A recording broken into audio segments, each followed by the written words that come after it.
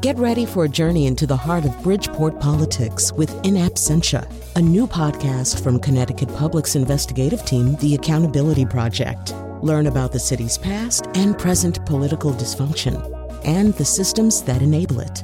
Tune in wherever you get your podcasts. Funding provided by Gregory Melville and Susan Fox and Kathleen Bromage.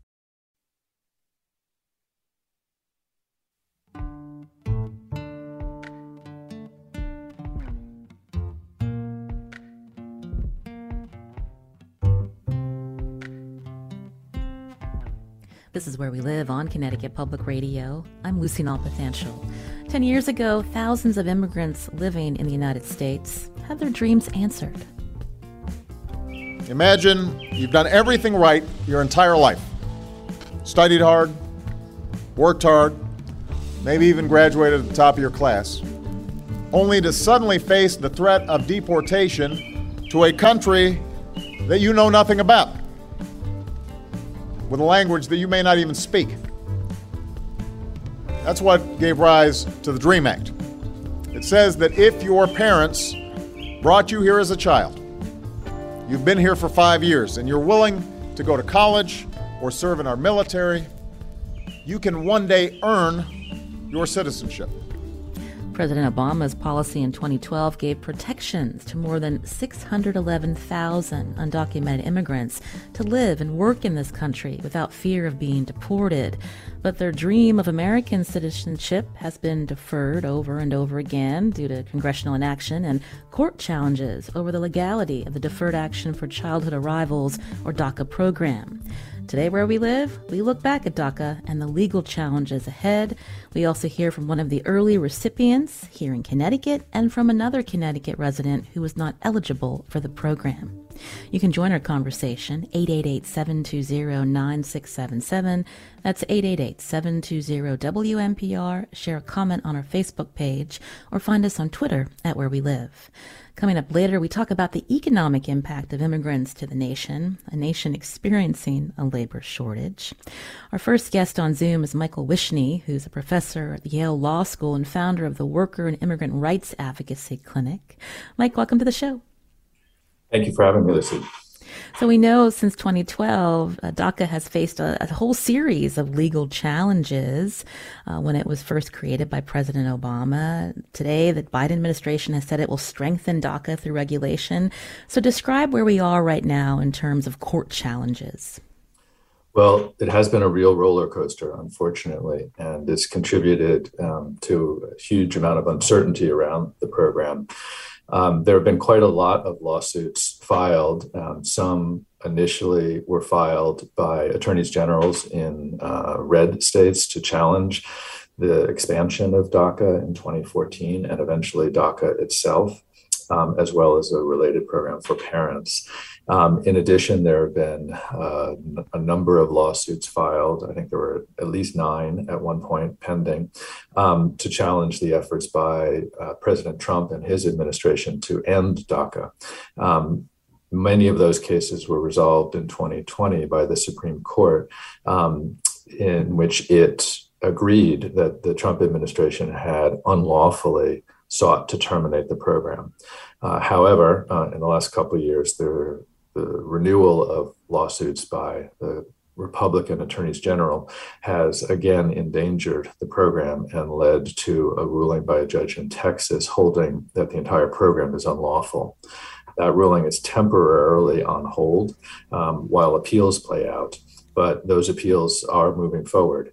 And therefore, there is, unfortunately, a mortal threat right now to the continued program.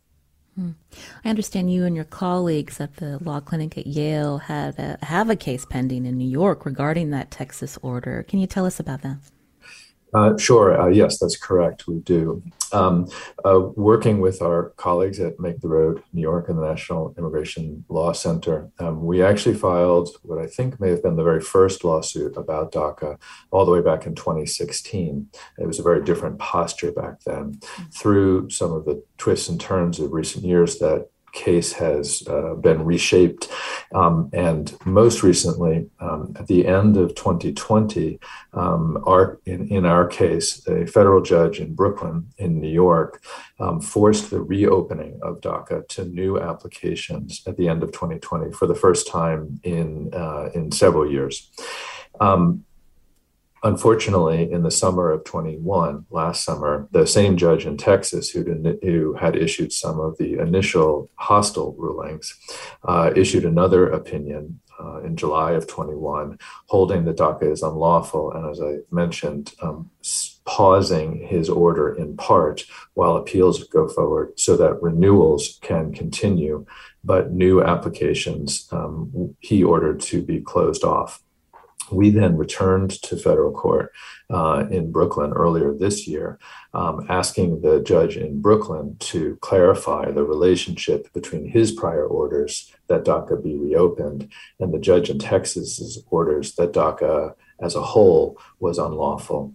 And that effort in Brooklyn is pending. In fact, on consecutive days, right after July 4th, the Fifth Circuit on July 6th will hear the appeal from the Texas decision, and the next day, on July 7th, the judge in Brooklyn will hear arguments on our effort to address the interplay, the relationship between these two orders. And in particular, between the time, I know it's a little technical, but between the time that the judge in Brooklyn ordered DACA reopened for the first time in years, that was at the end of 2020, and the day 7 months later when the judge in Texas held that DACA itself was unlawful, more than 80,000 people applied for DACA in that window, that 7-month window, for the first time, people who had been shut out from applying because of the prior court cases.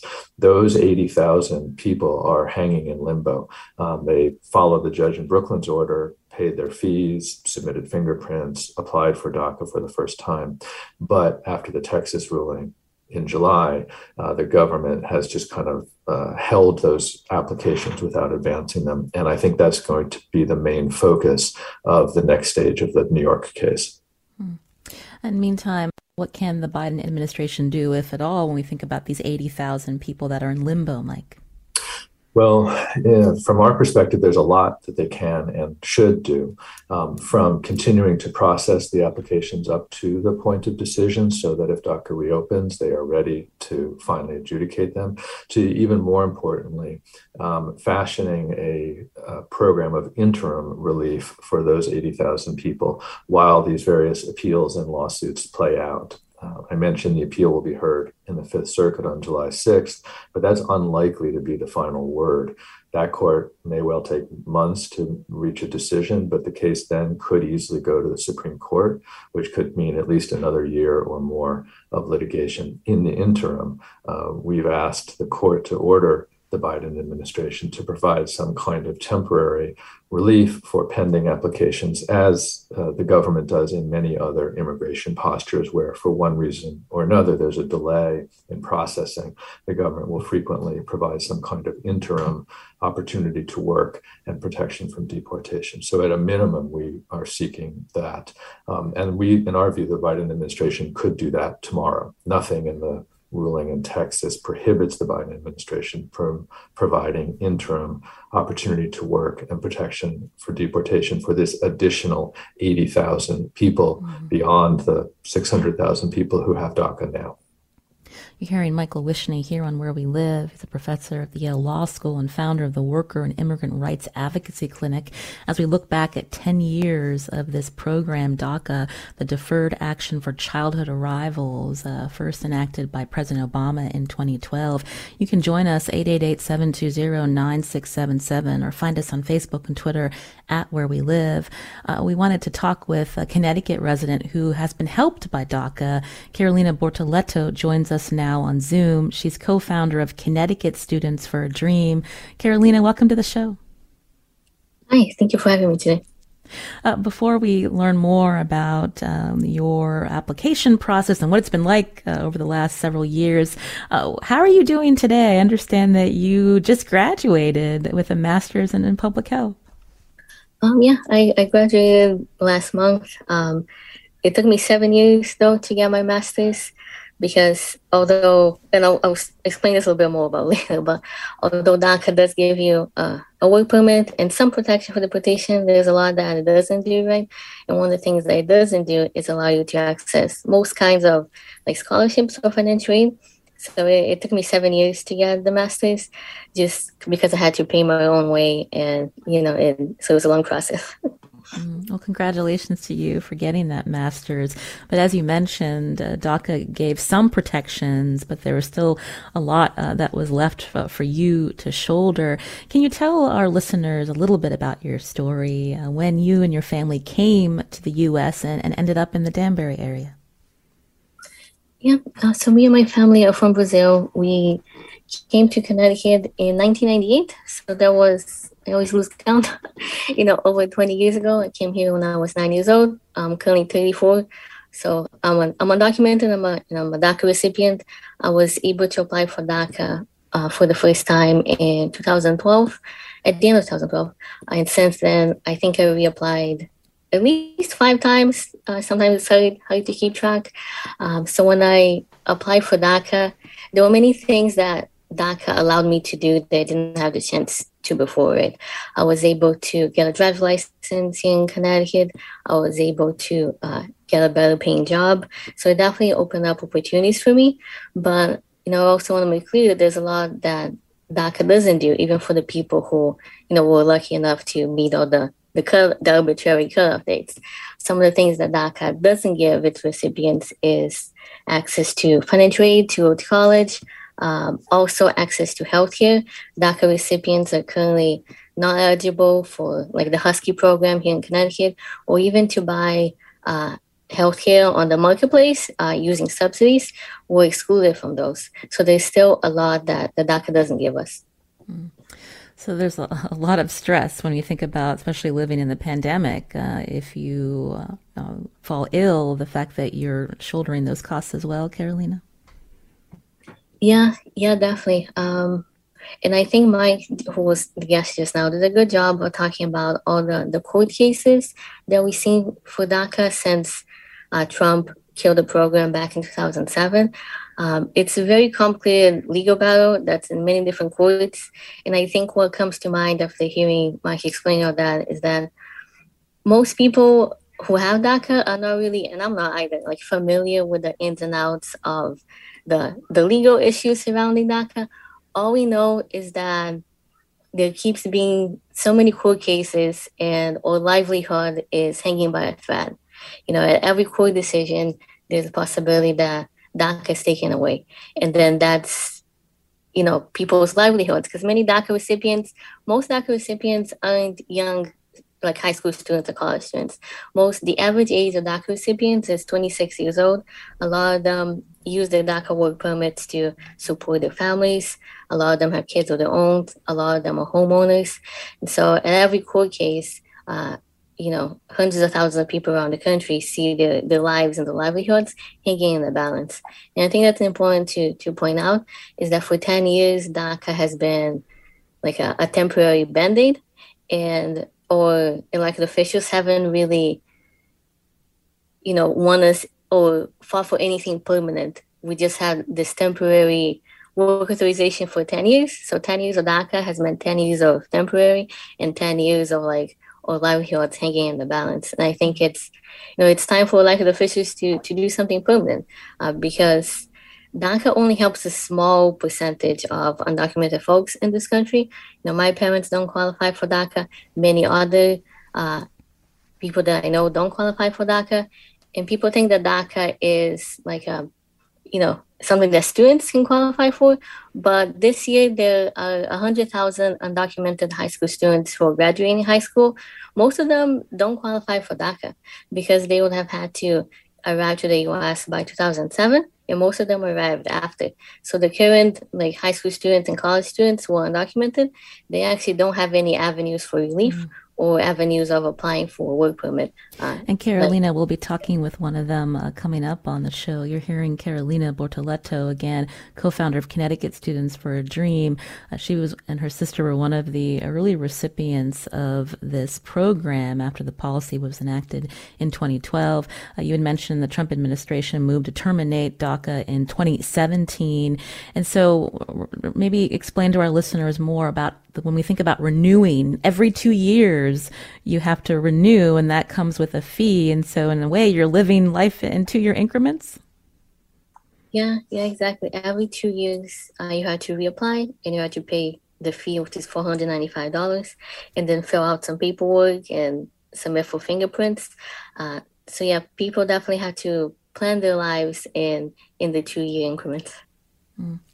Michael Wischny is still with us. Again, he's with Yale Law School and also the founder of the Worker and Immigrant Rights Advocacy Clinic. Michael, I wonder if you can respond to Carolina's story. Again, we talked about the 80,000 new applicants that are in limbo, but this idea of so many that are waiting to see if, Congress will act, whether the Biden administration will act, and, how these court cases are going to be resolved. Yes, well, that's really the heart of it. And as Carolina said, DACA was never intended as anything more than a temporary and narrow program for a small number of the millions of undocumented people in this country at that time. And many people were always left outside of DACA because they were older or they came afterwards. And even those who were fortunate enough to be in DACA, as Carolina explained so powerfully, have had to live with the uncertainty and the ups and downs and twists and turns of the court cases. The problem is that Congress has failed to enact enduring, permanent solutions, not only for people who currently have DACA or might otherwise be eligible for DACA, but for many others too. Really the fault there is primarily with the Republicans in Congress who have resisted time and again for more than 20 years, all manner of efforts to really update and modernize our immigration laws, which have not been seriously revised since 1996, more than a generation. But the Democrats are not without responsibility also, in my view. And the Biden administration itself has failed to make this a priority. I think, if anything, it has worked hard to duck and try to avoid immigration issues, often, I believe, based on a political judgment that it's just not good politics. But we certainly have not seen Biden himself lean into a serious effort to enact bipartisan legislation. For many years, there's been no question that there is a center of gravity. There is broad agreement that our current immigration laws do not work for our families, for our communities, for the economy, even for national security. There is a lot of agreement about ways we could update and modernize our laws and allow a path to permanency and stability for millions of people who live and make their home in this country. But the Biden administration has not prioritized that. The Republicans have obstructed for years. And the result is that this temporary Band-Aid, as was said, has become more of a lifeline. And that's simply inadequate to the needs of our nation. Earlier, you'd mentioned the potential of this getting to the Supreme Court. Could the Supreme Court answer the constitutionality question, or is it more procedural, Mike? Well, both kinds of arguments have been made in the cases, procedural arguments as well as statutory and constitutional arguments. It's hard to predict, what version of the case might go to the Supreme Court and, of course, what the court might do with it. I think it was somewhat unexpected the way the court ruled in 2020. That said, I think that the court is perhaps unlikely to reach large constitutional issues here and is more likely, I believe, to decide the case on statutory or procedural grounds. But it's still quite early to be able to say anything with confidence about what the Supreme Court might do. Carolina Bortoleto is still with us, again, an early DACA recipient and co-founder of Connecticut Students for a Dream, as we talk about the last 10 years since this policy was enacted to help undocumented immigrants who were living here, who came here as children, to be able to live and work without fear of deportation. Carolina, so many delays and challenges ahead, but are you still holding on to the dream of becoming an American citizen? I think what the tenure of DACA anniversary has allowed me to reflect on is that DACA was a win by the immigrant rights movement and a lot of allies around the country who fought hard for several years to put pressure on the Obama administration to do something. And that's why he was pressured to do something. It was a true victory of the immigrant rights movement. And I think that does give hope for the future that if we raise our voices and put enough pressure on the people who have the power to deliver, we are able to win more real change for our immigrant communities here in the U.S. And I think my dream for going forward is that everyone in the immigrant community here in the U.S. is able to live a life of dignity and safety and not fear, encountering immigration officials or being deported. And I think that's what's most important. It isn't necessarily about citizenship, it's that we want people to live lives that are dignified and in safety so that they can reach their full potential. Mm. Earlier we talked about under the Obama administration, there was an attempt to expand DACA, I believe in 2015. That was also to cover parents. That would include your parents, Carolina, and that didn't end up happening. So do you still worry about them? Yeah, my parents are still currently undocumented. I think they would have qualified under the DAPA program, but I believe it was stopped in the courts in 2014 or 2015. And I think that's also important to point out, right? Because although DACA has given me safety, given me a driver's license, given me a work permit, it still hasn't given my parents much safety. If we're driving and there's a cop behind us, they still fear that any encounter with law enforcement is going to put them in danger immigration-wise. And I think that's a fear that a lot of folks have here, especially during the Trump years, and I don't think that still has gone away.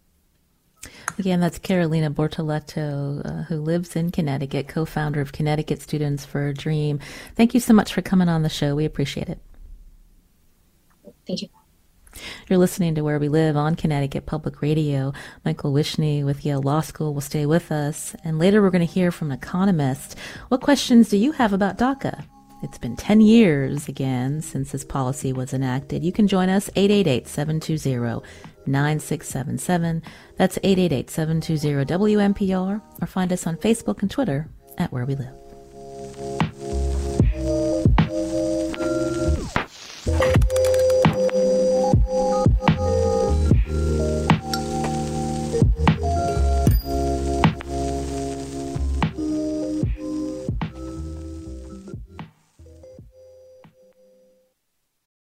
Support for this podcast comes from Hartford Healthcare.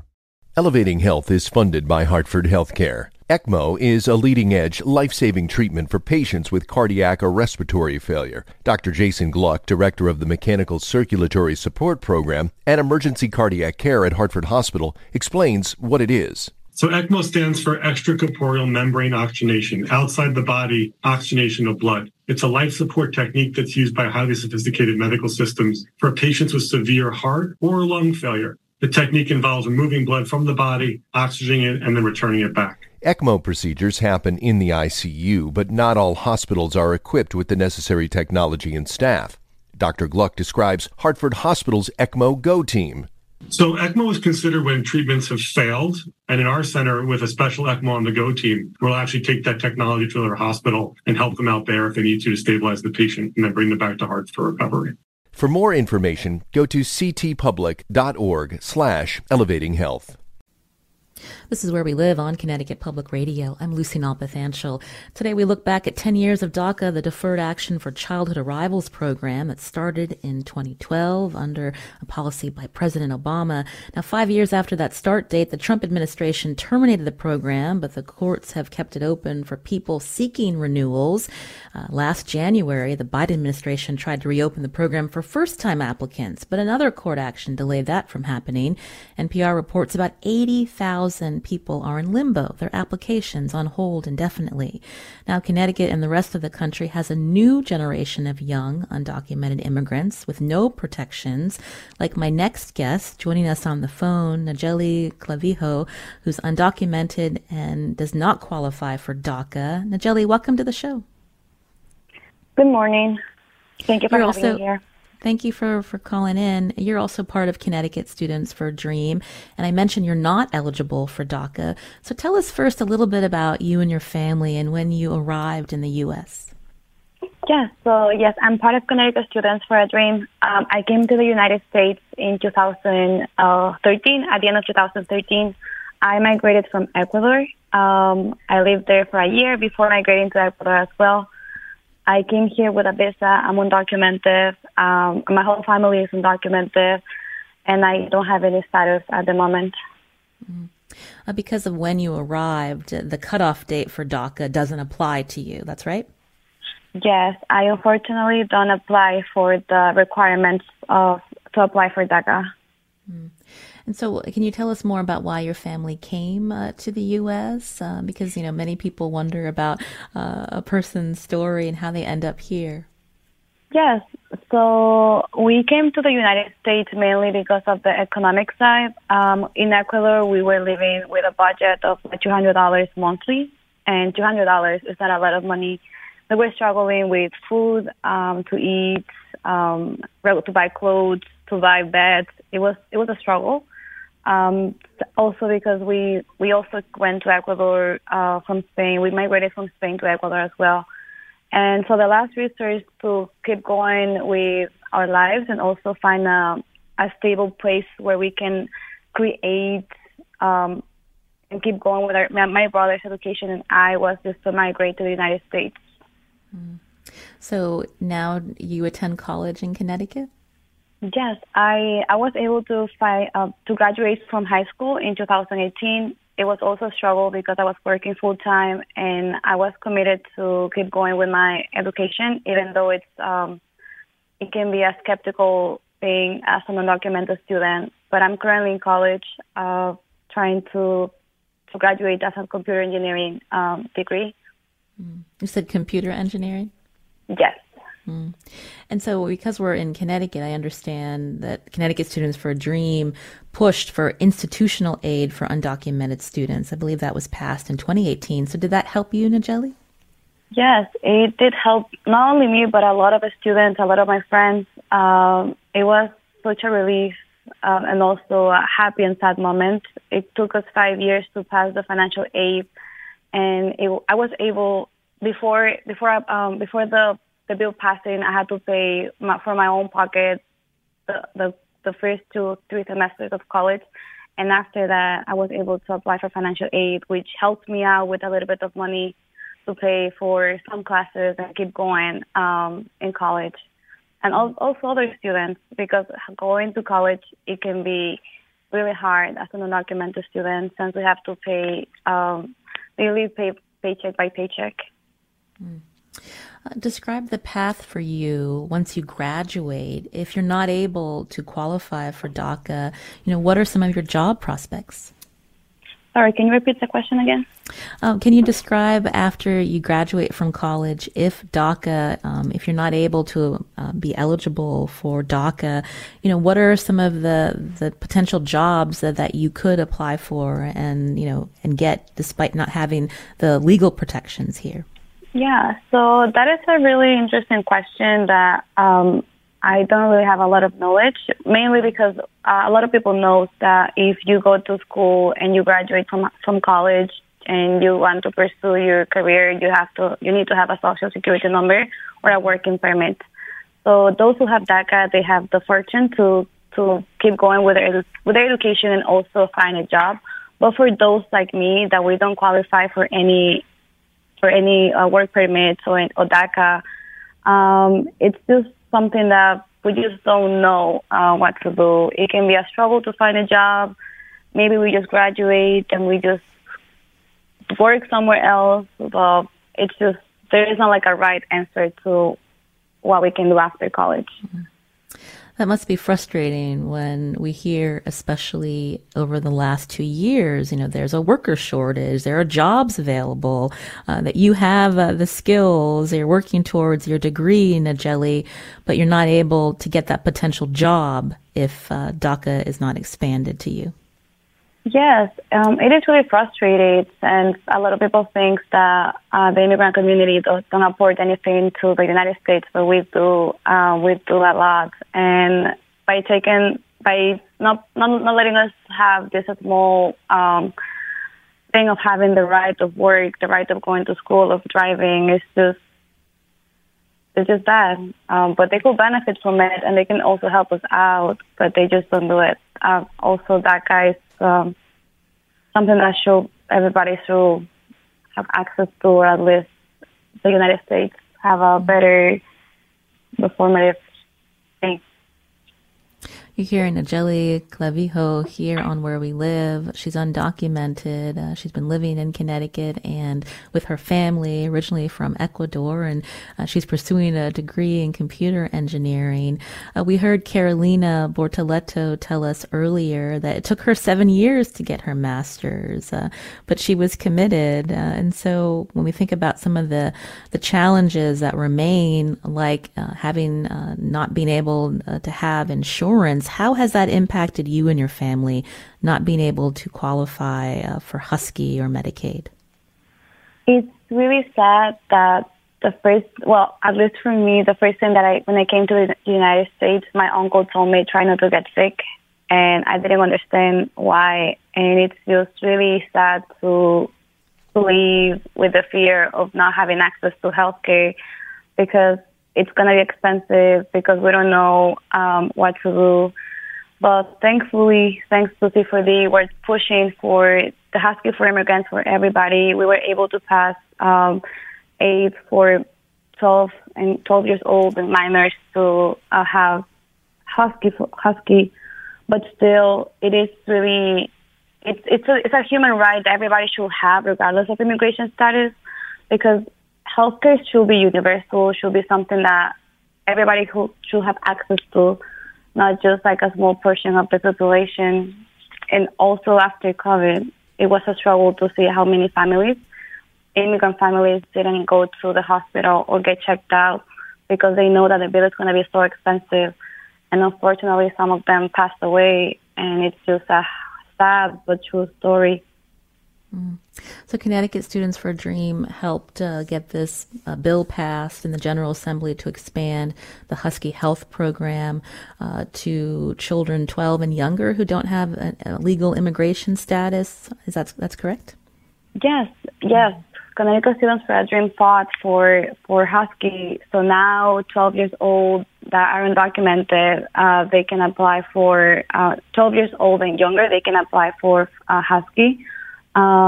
We're fighting for more accessibility for everybody, regardless of the age and immigration status. But this is just a step forward to our win. But hopefully in the upcoming years, we can change that, since we believe that everybody should have healthcare, not only until a certain age. Has that helped any members of your family, Najeli? Unfortunately, it won't help my brother. I have a 12 years old brother, and he's not going to be able to apply for it, since the requirements are still, he doesn't qualify for it. So it's frustrating, because he suffers from asthma and he needs to get checked out, and we try our best to do it since it's expensive. But yeah, no one in my family has access to healthcare right now. What has it been like living in this pandemic, knowing that if you or your members fall sick, that you're not able to have insurance to help you? We were trying to be really careful during the pandemic, but we still had to go to work because no one was gonna pay our bills. We didn't get any aid from the government as well. So yes, my family got sick during COVID. At the beginning of it, my brother got sick, and it was really scary because since I mentioned my brother has asthma, we were super careful with him. Like, there are some things that you cannot change, which is the fact of going to work and getting sick from a disease that was like unknown. So yeah, now things are going better. We still try to get careful with ourselves, with our bodies, so we can not get sick. So we don't have to worry about the bills and also about having any medical issues, since we don't have any healthcare that can help us out at the moment. You're hearing Nigeli Clavijo again here on Where We Live, who's with Connecticut Students for a Dream. Mike Wishney still with us, founder of the Worker and Immigrant Rights Advocacy Clinic and professor at Yale Law School. Mike, another profile of a resident working hard in our state but doesn't have these protections as DACA doesn't apply to her and her family. To hear what the challenges of life have been for so many people. And you hear about the extraordinary efforts in what's just been shared by groups in Connecticut, led by C4D, to try to almost backfill or make up for the failings of the federal government by trying to make financial aid available without regard to immigration status, make healthcare available, at least to some, without regard to immigration status, earlier to make driver's licenses available. All of this having to be done at the state level because the federal government, most especially Congress and now the Biden administration, have failed to provide stability, security, and dignity for millions of people around the country and tens of thousands of people here in Connecticut. And, listening to these stories, my own children are a little bit older. They're a little bit further launched. But it's hard enough to grow up in the middle of a pandemic and the political turbulence of the Trump years and the economic ups and downturns we've seen. It's just hard enough to grow up and enter the world and start a career, secure education. To impose these kinds of burdens on millions of people who are just struggling to just lead lives, go to school, start a job.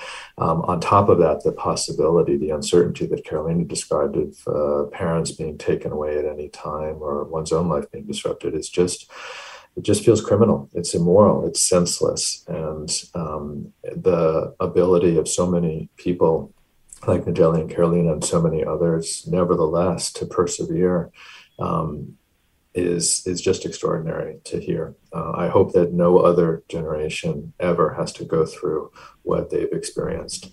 And we are so lucky in Connecticut that groups like C4D have found a way to make it a little bit easier for people to survive and to thrive here. But it's long past due for Congress to act.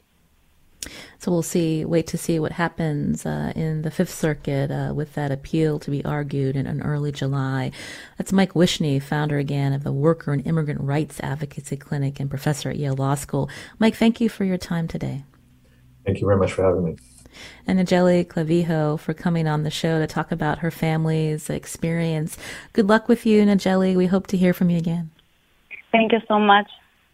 You're listening to Where We Live on Connecticut Public Radio. I'm Lucy Nalpathanchel. Coming up, we're going to talk more about the economic impact of immigrants to our nation. You can join us, 888-720-9677, or find us on Facebook and Twitter at Where We Live.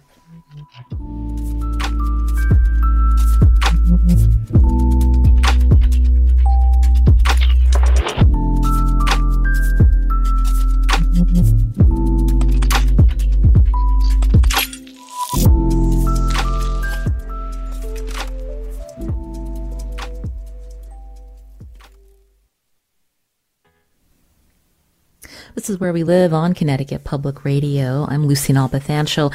Now, many studies have shown the economic impact immigrants bring to the United States. The Higher Ed Immigration Portal finds that immigrant residents, including undocumented immigrants and DACA-eligible residents, all contribute spending power, and they pay federal, state, and local taxes.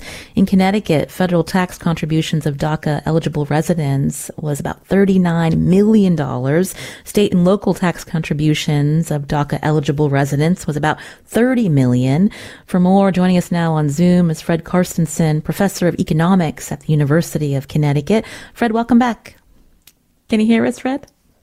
Can you hear me now? Yep, we can hear you now. Welcome back to the show. We had some interesting profiles of two young women, the people we're talking about, undocumented residents who bring so much to our state.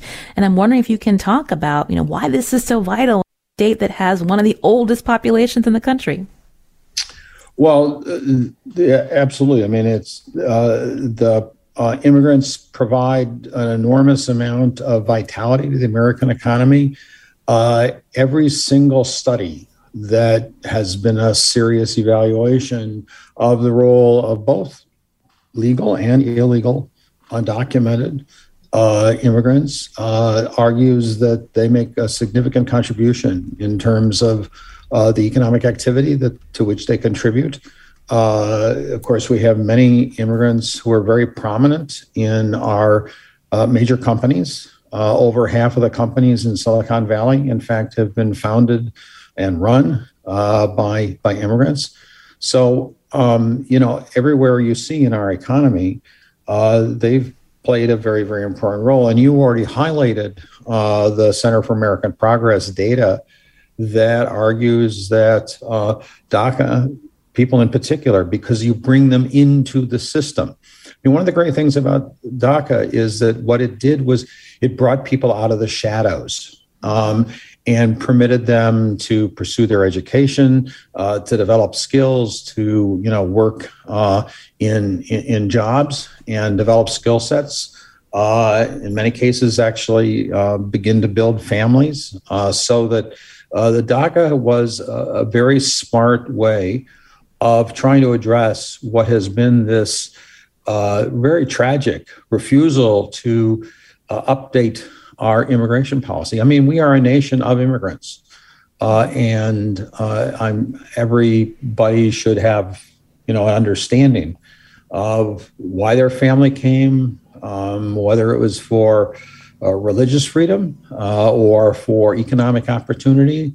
All of those kinds of things were drivers. And of course, people that are willing to get up and move are people who typically have an ambition. They have a vision of making their life better. And so immigrants have been a vital force in the creation of the American nation. So, and I wanted to say that it's in reading up and preparing to talk with you about this, one thing I'm struck by is how a lot of people who object not only to DACA, but to reforming immigration, is they have a zero-sum mentality. That is to say that what they think is that if anybody else gets better off, they're going to be worse off, that we can't all get better together. And this has infected America over the last 40 years, 50 years, in my view. In a profound sense, we've stopped investing in ourselves. We've stopped believing in ourselves. And so I see this, not just DACA, but the whole failure to address this as somehow, as I said, we no longer believe in ourselves. And so we're frightened by these kinds of dynamics. And of course, this expresses itself in the culture wars, in the kinds of concerns that people have. And it's compounded by the fact that the DACA population demographically is predominantly Hispanic. But more broadly, I think people see it, and we've seen this in the political dialogue, as somehow threatening America. instead of understanding that, in fact, it's our opportunity to bring these strivers here and to let them participate in the American dream. And we heard from Nigeli, who's working on a degree in computer engineering. So traditionally, often undocumented immigrants have worked in farming, meat processing, and the restaurant industry. But DACA recipients have been moving to more skilled jobs. Well, that's exactly, that has given them the opportunity. And as she was talking about that, I was thinking, okay, she graduates. She's not going to be able to find a job that uses her skill sets because of the limitations we've imposed. So what's she going to do? Well, she's going to do what will infect quite a number of Americans who, not just ones that are not documented, but citizens. They move to Canada because Canada is a skill-oriented immigration policy. And she would pass the standards there in flying colors. And Canada is doing extremely well. I mean, and again, I mentioned, our failure to invest in ourselves. Canada now has a much higher college graduation rate than we do. It also has a much higher proportion of its graduates in the STEM fields, and that's in the science technology fields. And it's one of the reasons the Canadian economy is doing very well. And in fact, internationally, other countries have recognized the importance of investing in education and have expanded their investments in education. The United States has not. And we have fallen. We used to be the world leader in college graduation, and we have fallen dramatically over the last 25 years in terms of our ranking. And that's what I referred to earlier. We no longer invest in ourselves because we don't seem to believe in ourselves. And I see this issue around immigration policy and DACA as part of this larger framework that somehow we somehow have lost sense of what we once were. We once led the world in investments in human capital, in education, in public sector research, in the quality of our infrastructure. And we've lost leadership in every single one of those areas. So Canada could be a model for us, Fred. We just have a few minutes left. When we think about, the immigration reform and how it almost seems like that has been put on the back burner, what will it take to put our human capital to full use? Well, I think this is sort of one of these things about the dialogue is that one is tempted to call it a phrase that has been used about making America great again. But making America great again, which is a legitimate issue, would involve, in fact, public sector investments in what once made us the world leader. We used to be the world leader in our investments in infrastructure. We have by far the largest infrastructure deficit of any advanced economy in the world because we haven't been investing in our infrastructure for a very, very long time. We've made a small down payment with the recent infrastructure bill. We used to lead the world in terms of college graduation rates. I mentioned this earlier. We're now about 23rd.